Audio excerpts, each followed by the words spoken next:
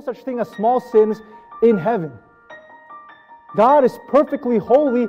No sin, and I repeat, no sin can enter into that perfect place. And that's why He sent His Son, Jesus, to redeem fallen humanity.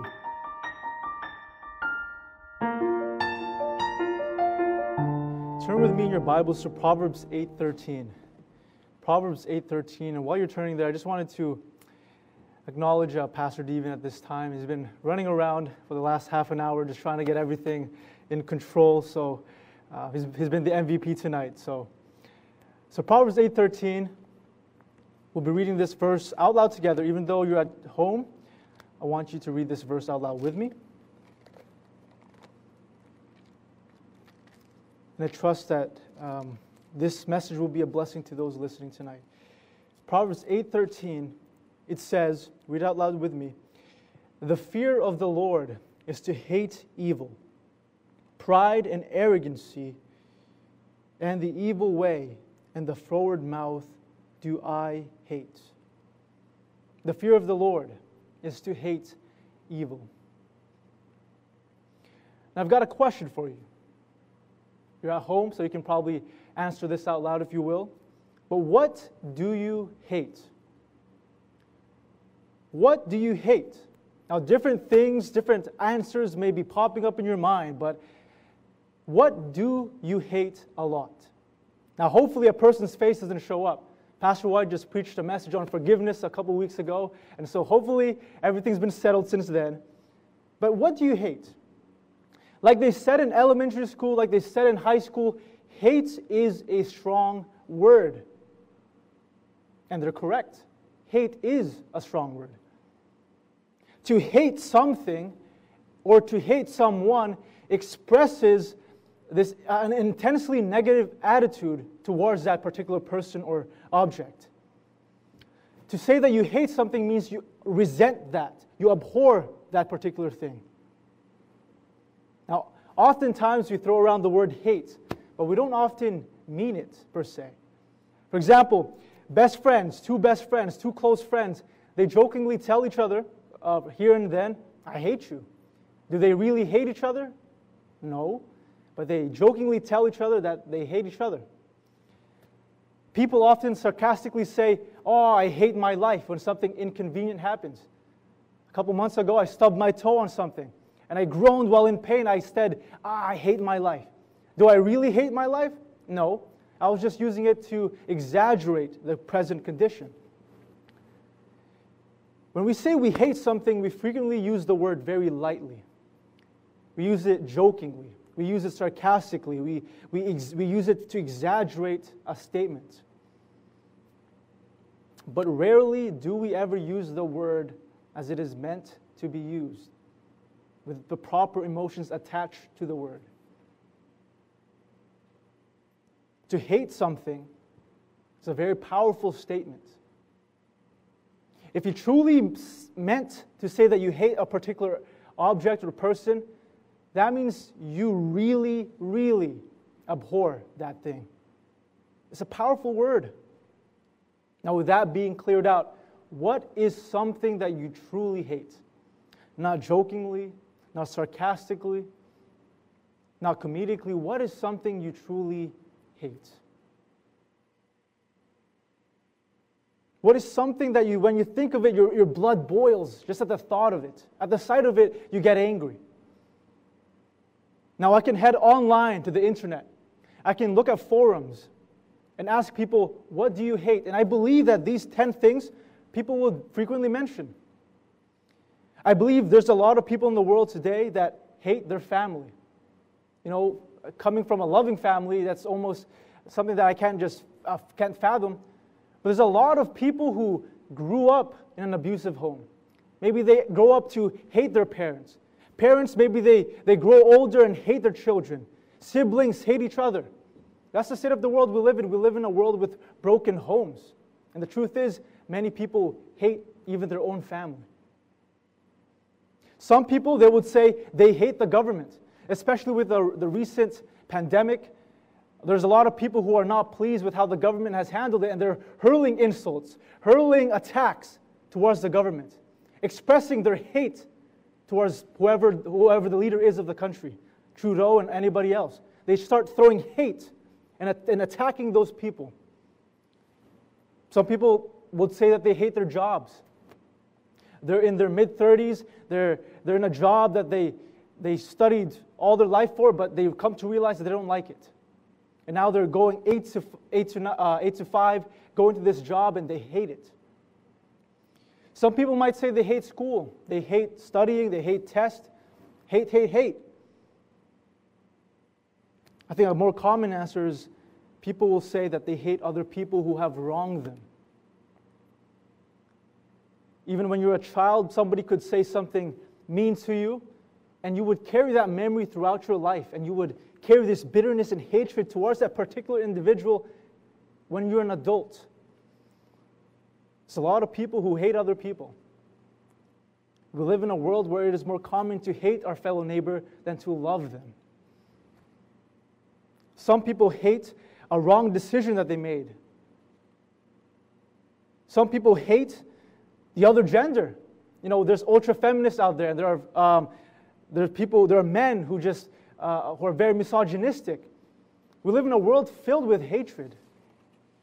There are those who absolutely hate religion, not just Christianity, but they absolutely hate all organized religions, whether it be Islam or Sikhism, whether it be Judaism, whether it be Buddhism, Taoism. They hate all religion.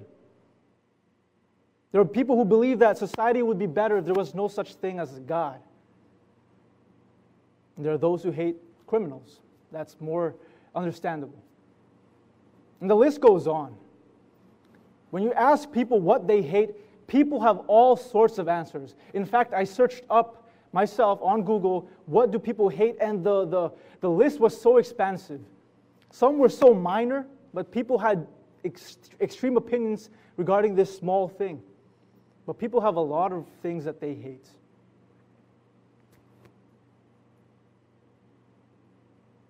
In the Bible, we are explicitly told to love others. We're not told in the Bible to hate our fellow man.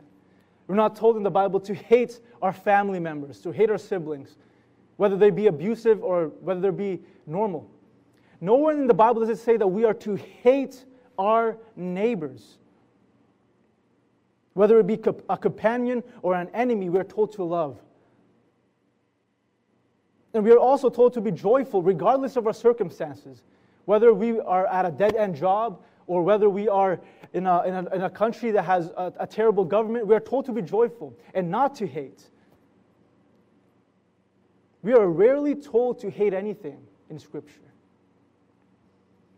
But whenever hatred and this act of hating is mentioned, it always involves this one thing. We are only explicitly commanded to hate one thing and one thing alone, and that is sin. Not the sinner, to hate sin. Heralding back to our opening text, Proverbs 8:13, the fear of the Lord is to hate evil. Pride and arrogancy and the evil way and the forward mouth do I hate. That's the Lord speaking. In Psalm 45:7 it says, Thou lovest righteousness and hatest wickedness. Therefore God, thy God, hath anointed thee with the oil of gladness above thy fellows. We are explicitly told to hate evil and wickedness and all sorts of its synonyms. To hate evil and sin and to love righteousness instead. We all want to do well in a Christian walk. We all want to walk worthy. We all want to finish the race that is set before us. We want to hear those words, well done, thou good and faithful servant. We all want to live a good Christian life, but in order to do so, we have to start seeing sin, no matter how large, no matter how small it may be. We have to start seeing sin how God views it. Not how we view sin, but how God views sin. And I have 3 points tonight, but before that, let's just open in a word of prayer. Heavenly Father, we thank you, Lord, for just allowing us all to be here today and for just allowing the three staff here to just be able to do what is required to be able to have the live service. And we thank you, Lord, for giving us grace. I pray, Lord, for my message, that you would help me and just fill me with your Spirit and remove my headache, remove my fatigue, allow me to preach with power, Lord. Again, there's no success, no power without your help.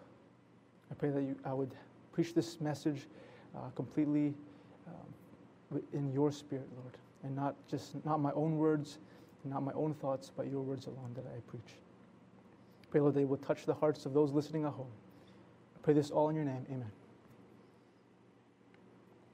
Now, it's easy to say we ought to hate sin. But the truth of the matter is, we can't just wake up tomorrow morning and start hating sin. We can't just roll out of our bed tomorrow morning and start hating sin and have success. And what I mean by that is, sure, we could probably pull it off for a few days. Maybe we could have a changed view on sin for a couple days. Maybe those who are better at keeping convictions, maybe we can last a couple of weeks. But no doubt, if there is no foundation to your conviction is not going to last long. You may hate sin for the next few days, but eventually, again, because of Satan's influence, because of the world's influence, you'll start reverting back to your old self, to your old man, to how you used to think. Your conviction, it needs reasoning. It needs a foundation. Otherwise, it's quite weak, and it will fall apart within a couple of weeks.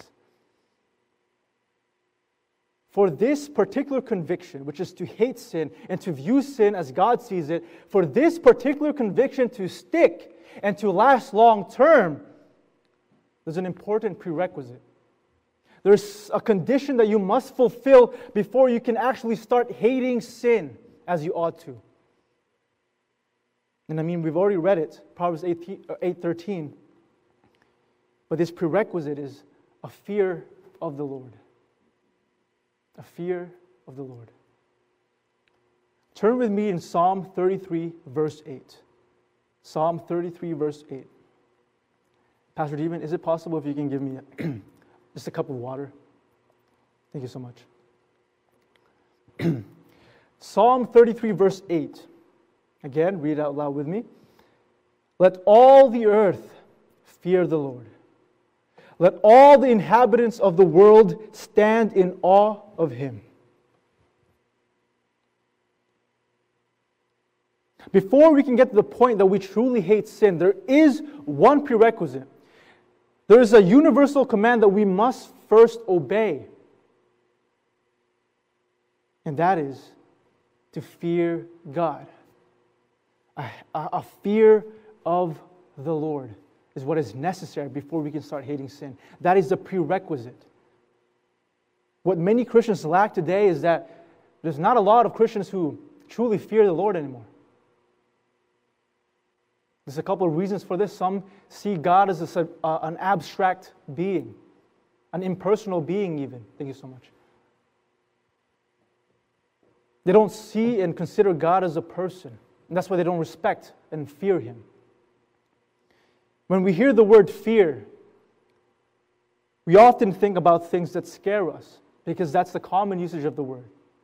Fear is something that can give us, that can make us afraid.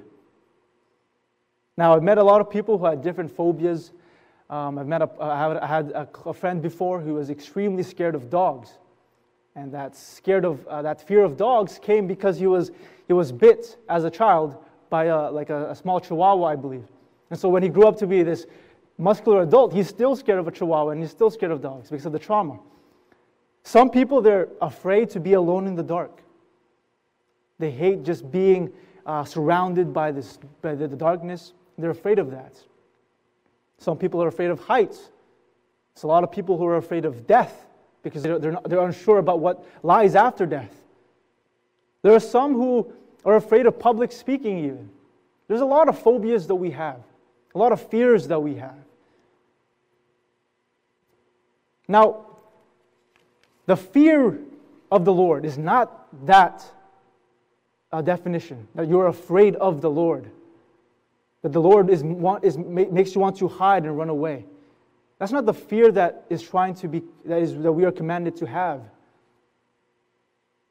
The way we think of it, the way we use the word fear is an unwanted feeling. It's a negative, unwanted feeling.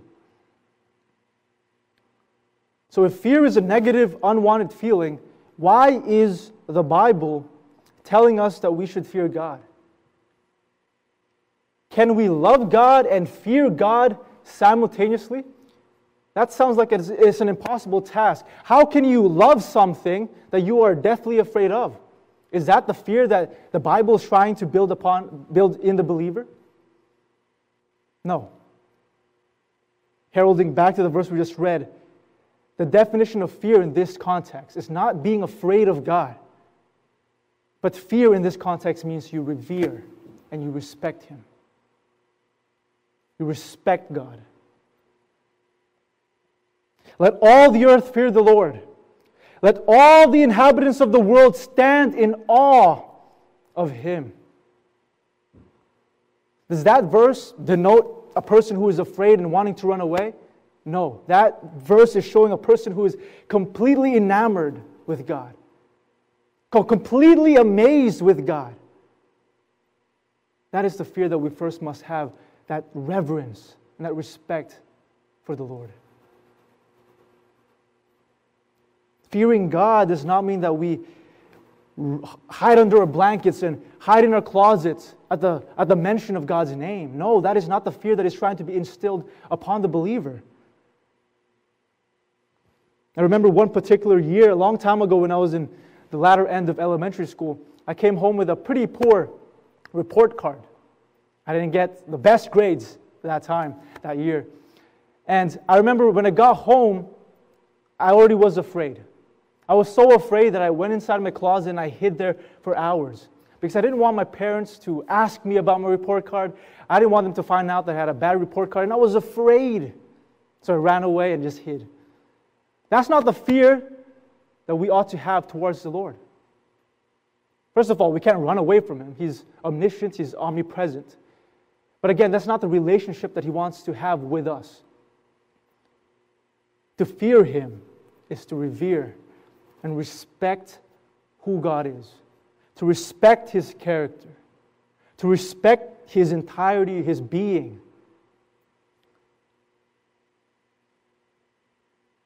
Now, all of us here, we might say that we revere God already, that we already respect God. But we shouldn't be content with the reverence that we've shown so far. We need to increase. So how do we revere God more? How do we come to respect God even more? The only way to do that is by getting to know God more yourself. A lot of people, what they know about God is what they have been taught by the preacher. And there's nothing wrong with that. But a lot of people, they've lived their entire Christian life not having had any personal experiences, not having had any personal blessings bestowed upon them by God, not having any personal answers to prayer. Everything that they know about God has been given to them by a speaker on the pulpit, by books that they have read. And that only happens when we don't bother to have a personal relationship with Him. This is why we place significance on reading your Bible. This is why we believe that reading your Bible and studying it is so vital to the Christian walk, because reading and studying the Bible is how we know God more. We can't know God more by consulting the internet, by consulting Google, because that is open to personal interpretations, that is open to false doctrines, false teachings. If you want to know exactly what is said about God, we got to study the Bible. If you want to revere and respect God more and have a proper fear of Him, you need to study your Bible. Learn His attributes. What's so significant that He is omnipresent, omniscient, omnipotent? His justice, His holiness, His righteousness. His love, His mercy. What is so important about all these attributes? Ask those questions yourself, and you will come to a deeper relationship and a deeper knowledge of God through your study. If someone were to come up to me and ask me to describe why hockey, ice hockey, is such an amazing sport, guess what? I wouldn't be able to answer them. I don't know why hockey is such an amazing sport to you. The reason why I wouldn't be able to answer that question or be able to talk extensively about that particular topic is because I have no desire to know or watch or play hockey. I have never had the desire to know it. So why should I think highly of it? On top of that, I have very limited experience with hockey. I don't even remember the last time I played any form of hockey. So for me to talk highly of something without having had any personal experience with it is will be misleading. Everything I say will kind of be made up and fabricated because I have no personal experiences with it. On top of that, I can't talk highly of hockey because I don't even know the rules. I don't even know the intricacies of the sport. I don't know anything about the sport. All I know is that two teams are fighting to get a puck into the other net. That's about it. So because I have no desire to watch hockey, I have limited experience, personal experience with hockey, and because I don't know the deeper things about hockey, I can't talk highly of it. To me, it's an unknown sport, and something that is unknown to me, I can't revere and respect. If you apply those same reasonings to your relationship with God, you'll find that a lot of people have trouble revering and respecting God because, first of all, they don't have the desire to know God. We have a desire for everything else, to do better in everything else, but to know God more. Our desire is lacking. Some don't revere God as they ought because they don't have a personal relationship with Him. As I've said, are all the things you know about God just from eyewitness, from people that have told you about how good God is? Or do you have any personal experiences with Him?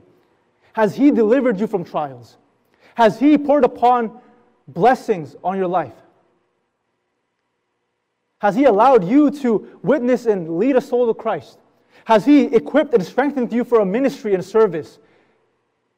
Has He done something incredible that is beyond logic in your life? Or is everything that you know about Him just from testimony? Do you have a personal relationship with Him?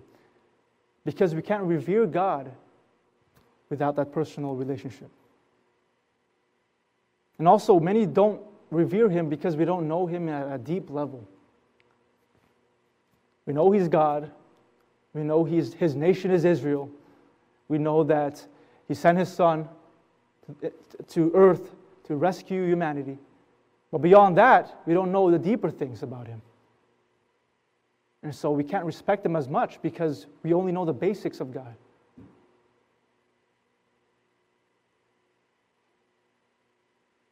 Growing up, I always found boxing to be a snooze fest. Whenever there would be like a gathering to watch Manny Pacquiao or anything like that, for me it would be very boring. I would be watching and I wouldn't get what was so exciting about this occasion. And it's because I didn't understand the sport.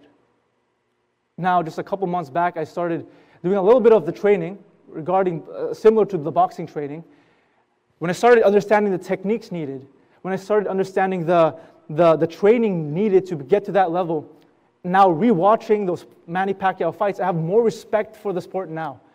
I'm more focused and I have more attention to what is happening rather than just dismissing it.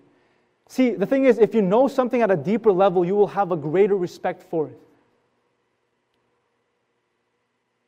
When you know God at a deeper level, you'll understand that God is not just God from times past. That He isn't just powerful long ago. But you will understand that God is powerful today. That God can raise miracles outside of Scriptures. That He continues to work today. You will only understand those things if you will bother to learn God more and at a deeper level. Have the desire to know Him. Have a personal relationship with Him. And get to know Him at a more intimate level. We all have different hobbies. And it's sad that sometimes we know more about those hobbies, we know more technicalities about those hobbies than we do about our Savior.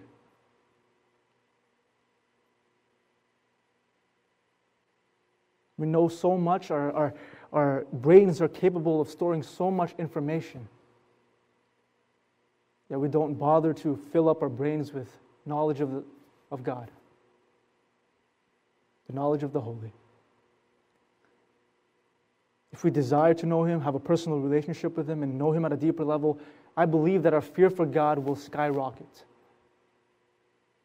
God will no longer be a stranger in your life, but He will actually be someone that you rely on. He will no longer be an observer in your life, but He will actually be an active participant in your life, guiding you, equipping you with what you need, enabling you to do the work that He has given you, strengthening you, encouraging you. That is the God we serve, but to many, it's just been relegated to what they see in Scripture. They don't have any personal experience with Him. And simultaneously, because of that, they don't have any respect and fear of Him. Matthew Henry, the renowned commentator, said this: "This is most necessary, that we fear God." Let me repeat that. This is most necessary, that we fear God. We are not qualified to profit by the instructions that are given us unless our minds be possessed with the holy reverence of God, and every thought within us be brought into obedience to Him. We will know enough if we know how to fear God, and are careful in everything to please Him, and fearful of offending Him in anything. Matthew Henry was a brilliant theologian, and his commentary has blessed many people, and he's always been striving to discover the deeper things in Scripture. But even to a man like Matthew Henry, who sought knowledge and who had a lot of knowledge as well regarding Scripture, to him, what was most important is to have a fear of God. All that knowledge will be useless if a Christian first doesn't have a holy reverence, a holy fear of God. That is a prerequisite. The prerequisite must be followed before we can actually obey the command. That's the point. The second point here tonight. The first point was the prerequisite is to fear the Lord. The second point is the command, which is to hate sin. Proverbs 3:7, turn with me there. Proverbs 3:7.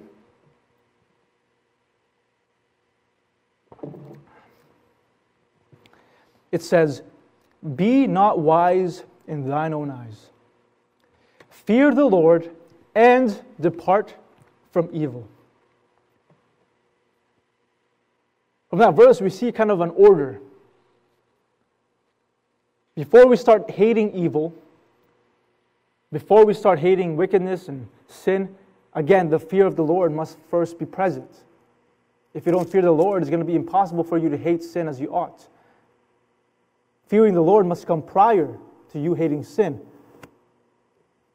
Again, I stress this enough. I can't stress this enough, but we cannot, and I repeat, we cannot ever view sin how God views sin if we don't fear and revere God. For us to get to the point that we understand the wickedness of even the smallest of sins, we first need to understand how holy God is. God is absolutely perfect, morally perfect, perfect moral standard. What may be a small sin to us, in God's sight, that small sin is despicable. And that holiness, that perfect holiness of God is sometimes hard for us to grasp. To kind of illustrate this using a little bit more of a modern illustration, there's such a person in these day and age called a sneakerhead. Now, a sneakerhead is basically an individual who collects shoes. They collect expensive shoes. That's their hobby. Now, most of these guys, they only collect the shoes, but they don't really wear them. So they only collect expensive shoes and they put them in a display, in a nice display, to kind of just show people what they have. But they like to keep everything in pristine condition. These shoe collectors, everything must be perfect to them. They don't want cuffs, they don't want scuffs on the shoe, they don't want creases on the shoe, they don't want stains or dirt or any other flaws on the shoe that they buy. Everything must be perfect and everything must remain perfect for them. Now you can go up to me and you can accidentally step on my shoe. And guess what? I would probably dismiss the whole situation. It was an accident. I don't really care if people step on my shoe. They're not expensive, they're just common shoes. But if you were to go and accidentally step on the shoes of a sneakerhead, you might have a little bit of a different situation. You might have a fight in your hands. Now, why is a person so angry about a dirty shoe? And it's because these guys have a higher standard for what they want their shoes to be like. They have a higher standard, a more strict standard in regards to their condition, their shoes' condition. Similarly, God has a much more perfect moral standard. No sin, no matter how small and minuscule they may be, is permitted into heaven.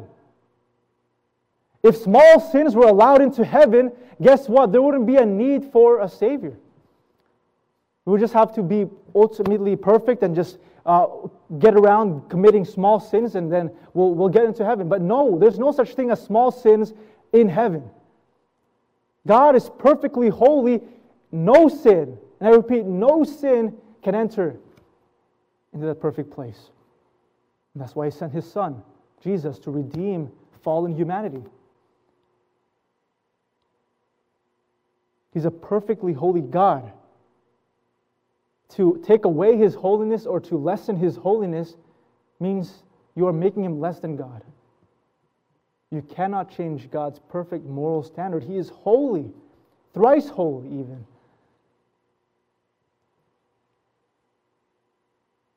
He views no sin as a light act. That's the problem, is that we tend to view sin how we would want to view sin. How we see it, how we humans see it.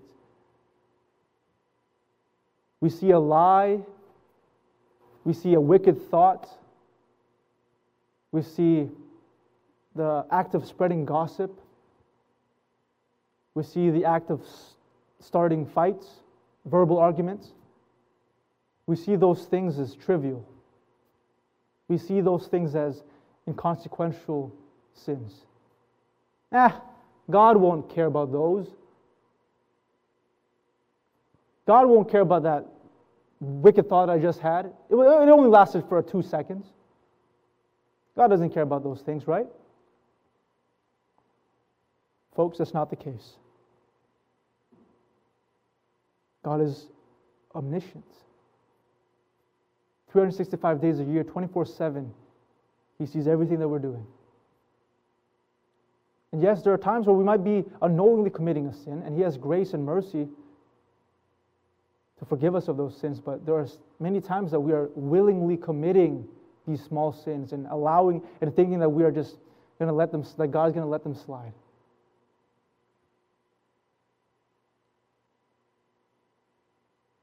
Once you understand God's holiness, once you understand His character and His perfect moral standard, that's when you start understanding that God sees all sin as abominable, as an abomination, is how the Bible likes to say. An abomination is something that is absolutely disgusting. An abomination is something that is absolutely vile, that makes you want to hurl. That's how God views the small sins that we think are small. If I were to ask you, what is something that you find absolutely disgusting? Some people would say bugs. There's a lot of people who just hate creepy crawlies. They hate spiders for some reason. And they just hate anything, they just hate all bugs and they find them absolutely disgusting. They wouldn't go near it. Some people, they might think of a certain dish that is absolutely nasty. There's a dish in the world called surströmming, and it's this fermented fish or some type of fermented fish. But anyways, it is crowned in the world as one of the world's nastiest smelling foods. Apparently, just a whiff of the food will make you want to gag and will make you want to hurl. That's how bad the smell is.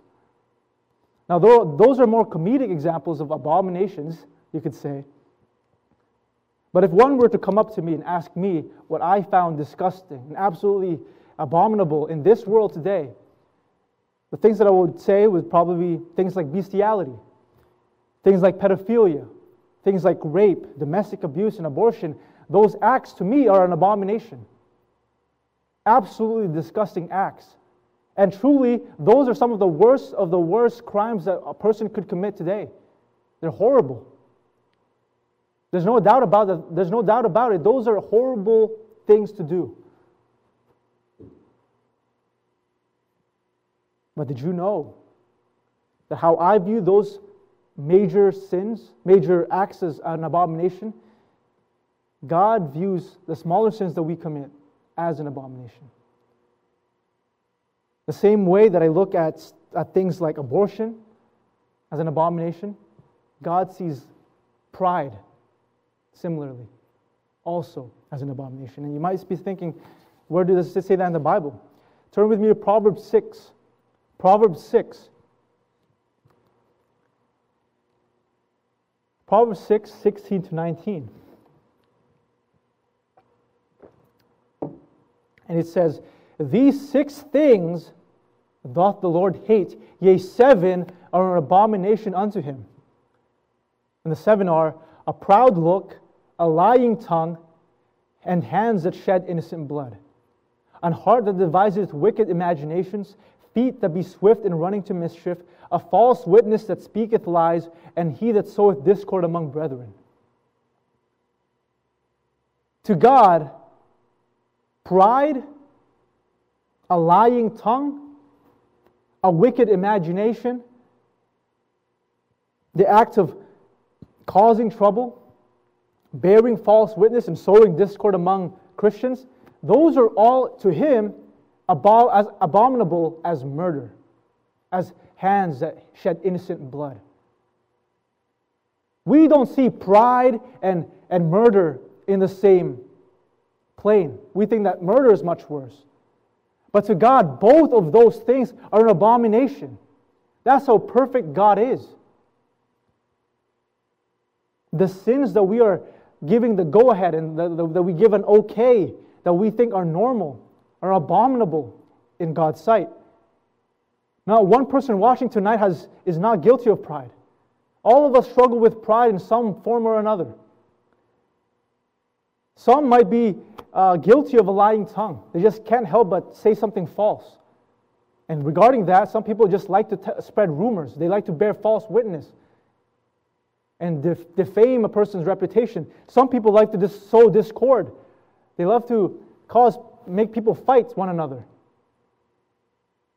Some of us here may have wicked imaginations. We are good on the outside, but internally in our minds we have wicked imaginations, and God sees those wicked thoughts as abominable, as murder. Again, this is not to say that all sins are equal in severity. We see in the Mosaic Law, God punished different sins differently, obviously. Some sins required the person to just give compensation to the person they wronged. Some sins made the person cut off from Israel. And other sins, the punishment was death. So we see that there are different severity in sin, that lying and murder is not necessarily equally severe. But what I am saying is that all sins are equal in the fact that all sins separate us from the presence of God. Yes, some sins may be more severe and more grave, but the bottom line is all sins, small and great, all sins will separate us from the presence of God. Did Adam have to murder somebody to introduce spiritual and physical death into the world? No. All he did was eat a fruit. All he did was disobey God's simple command. Similarly, we are separated from God even by the smallest sins. Unless you accept Christ's gift, you will be forever separated from Him. No matter if you were never a murderer or never done anything grave, you will still be forever separated from Him if you don't accept the gift of salvation. As a believer, the more we commit these small sins, the more we separate ourselves from the presence of God. Not to say that we lose our salvation, but to remove ourselves from His presence. In His presence, that's where we experience blessings upon blessings. But when we are habitually sinning, we are removing ourselves from that circle of blessing, from His fellowship.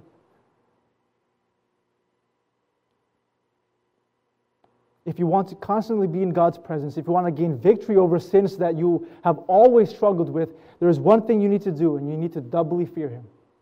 You need to doubly fear Him. Going back to that prerequisite for you to hate sin, you need to doubly fear God. The first fear that we must have is, again, the respecting God. If you naturally respect and are revering God, you will naturally deviate away from committing sins. If you respect a person, you don't want to trouble them. You don't want to disappoint them. Similarly, if we respect and revere God, we don't want to disappoint Him by committing sins again and again. But the second fear that we must have is to fear His judgment. At the end of the day, God is not only holy, but He is completely just. And because of His justice, He will chasten His children who have gone down the wrong path. And it is natural to be afraid of chastening because it's painful. This type of fear is necessary sometimes. I know a person who was turned back to the right path when a preacher had to really rebuke him and really tell him of all of the life that he's living is completely wrong, yelling that the path that he is headed toward is destruction. And that rebuking and that chastening, that God used that preacher to chasten him, that allowed him to turn back to the right path. The normal standard fear is sometimes necessary. Because at the end of the day, God is omnipotent. And His omnipotence, He can judge us for our sin. And we must be afraid of that. But that is not the prevailing fear that we must have. We are not to be afraid of the Lord. God is our loving Father. He's not an oppressive authoritarian that is just waiting to strike His hammer down on us. That's not the type of relationship we ought to have. Predominantly, we must have an awe and reverence of Him. But it's also good to fear His judgment. Those two definitions of fears will allow us to overcome sin. Again, we face a great foe. Satan is incredibly clever. He doesn't just use one avenue to attempt and attack you. He knows who you are. He knows your weakness. And He knows what areas He can attack you. And our life is really just filled with a lot of temptations, a lot of things that are prodding and pushing us towards wickedness. That's the world we live in today. The only way we can start resisting those temptations, to start hating those temptations, is first a fear of the Lord. Only a constant fear of God will allow you to conquer these powerful temptations. Fear the Lord and depart from evil. Folks, you have to hate sin with every fiber of your being. We all struggle with different sins. But no matter whatever sin that you are personally struggling with, hate it with all your being. Once you start hating it, you will naturally start avoiding wherever it may be found or wherever you may be tempted. You will start resisting the devil that way, and you will be restored. Your fellowship with God will be restored, and you will walk closer with Him. The prerequisite is to fear the Lord. The command is to hate evil and wickedness. And what is the result? The result is God's blessing. This is the third point quickly. The result of hating evil and wickedness and instead pursuing righteousness is we have God's blessing. Proverbs 11:18, the wicked worketh a deceitful work, but to him that soweth righteousness shall be a sure reward. If we pursue righteousness and avoid sinful living, we are guaranteed a reward. This is not always monetary again. There's many greater rewards out there that God gives. In Proverbs 19:23, a reward that He gives us is that He allows us to be satisfied, and we will not be visited by evil. In Proverbs 31:21, if we pursue righteousness and hate evil and wickedness, we will find life, we will find righteousness, we will find honor. In Psalm 34:15, if we pursue righteousness, God will hear our cries. God will have His eyes upon us. In Psalm 37:25, if we pursue righteousness again, we will never be forsaken by Him. There are so many more blessings, so many more verses that indicate rewards that God gives to those who hate evil, who hate sin, and pursue righteousness and pursue godly living. There are so many rewards to be had when you decide to live a godly life. At the end of the day, we hate sin because we don't want to disappoint God. We hate sin and we avoid sin because we respect and we are in fear of Him. But there's also a reward for us if we decide to hate sin and pursue righteousness. We will have blessings given to us by the Lord. Some listening tonight may be deep into some sin. That individual may have not heard God speak to them in a very long time. It's because the sin that you are deeply involved in has separated you from His presence.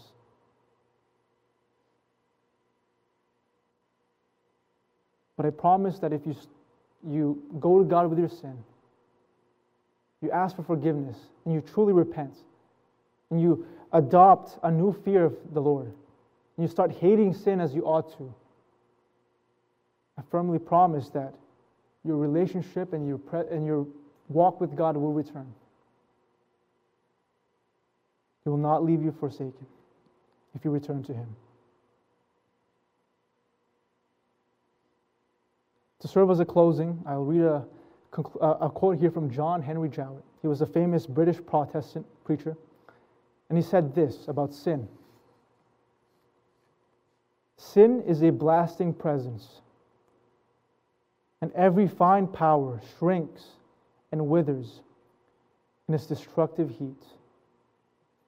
Every spiritual delicacy and blessing succumbs to its malignant touch.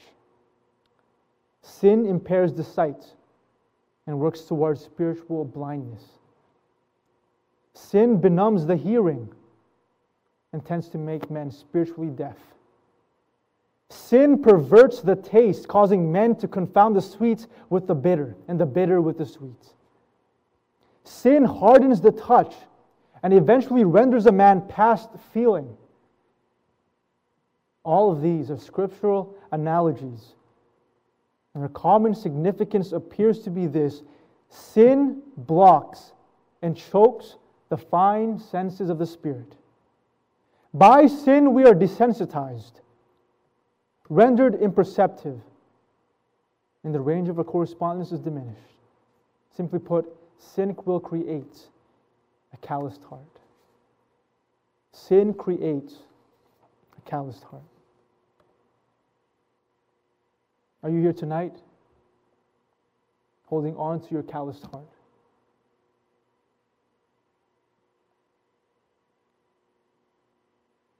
To those, again, who are in sin right now, and they know they're in sin, may I remind you that this pleasure is only appealing for a season, and will only give satisfaction for a season. But if you entertain that sin again and again, continually, you will find that that particular act, that sin will rear its ugly head soon enough. And if you leave it alone, that sin will destroy you.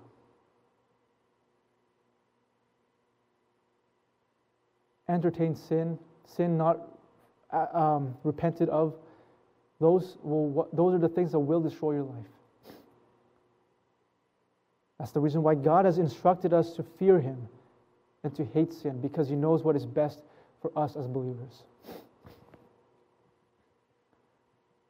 Let us live out James 4:7-8.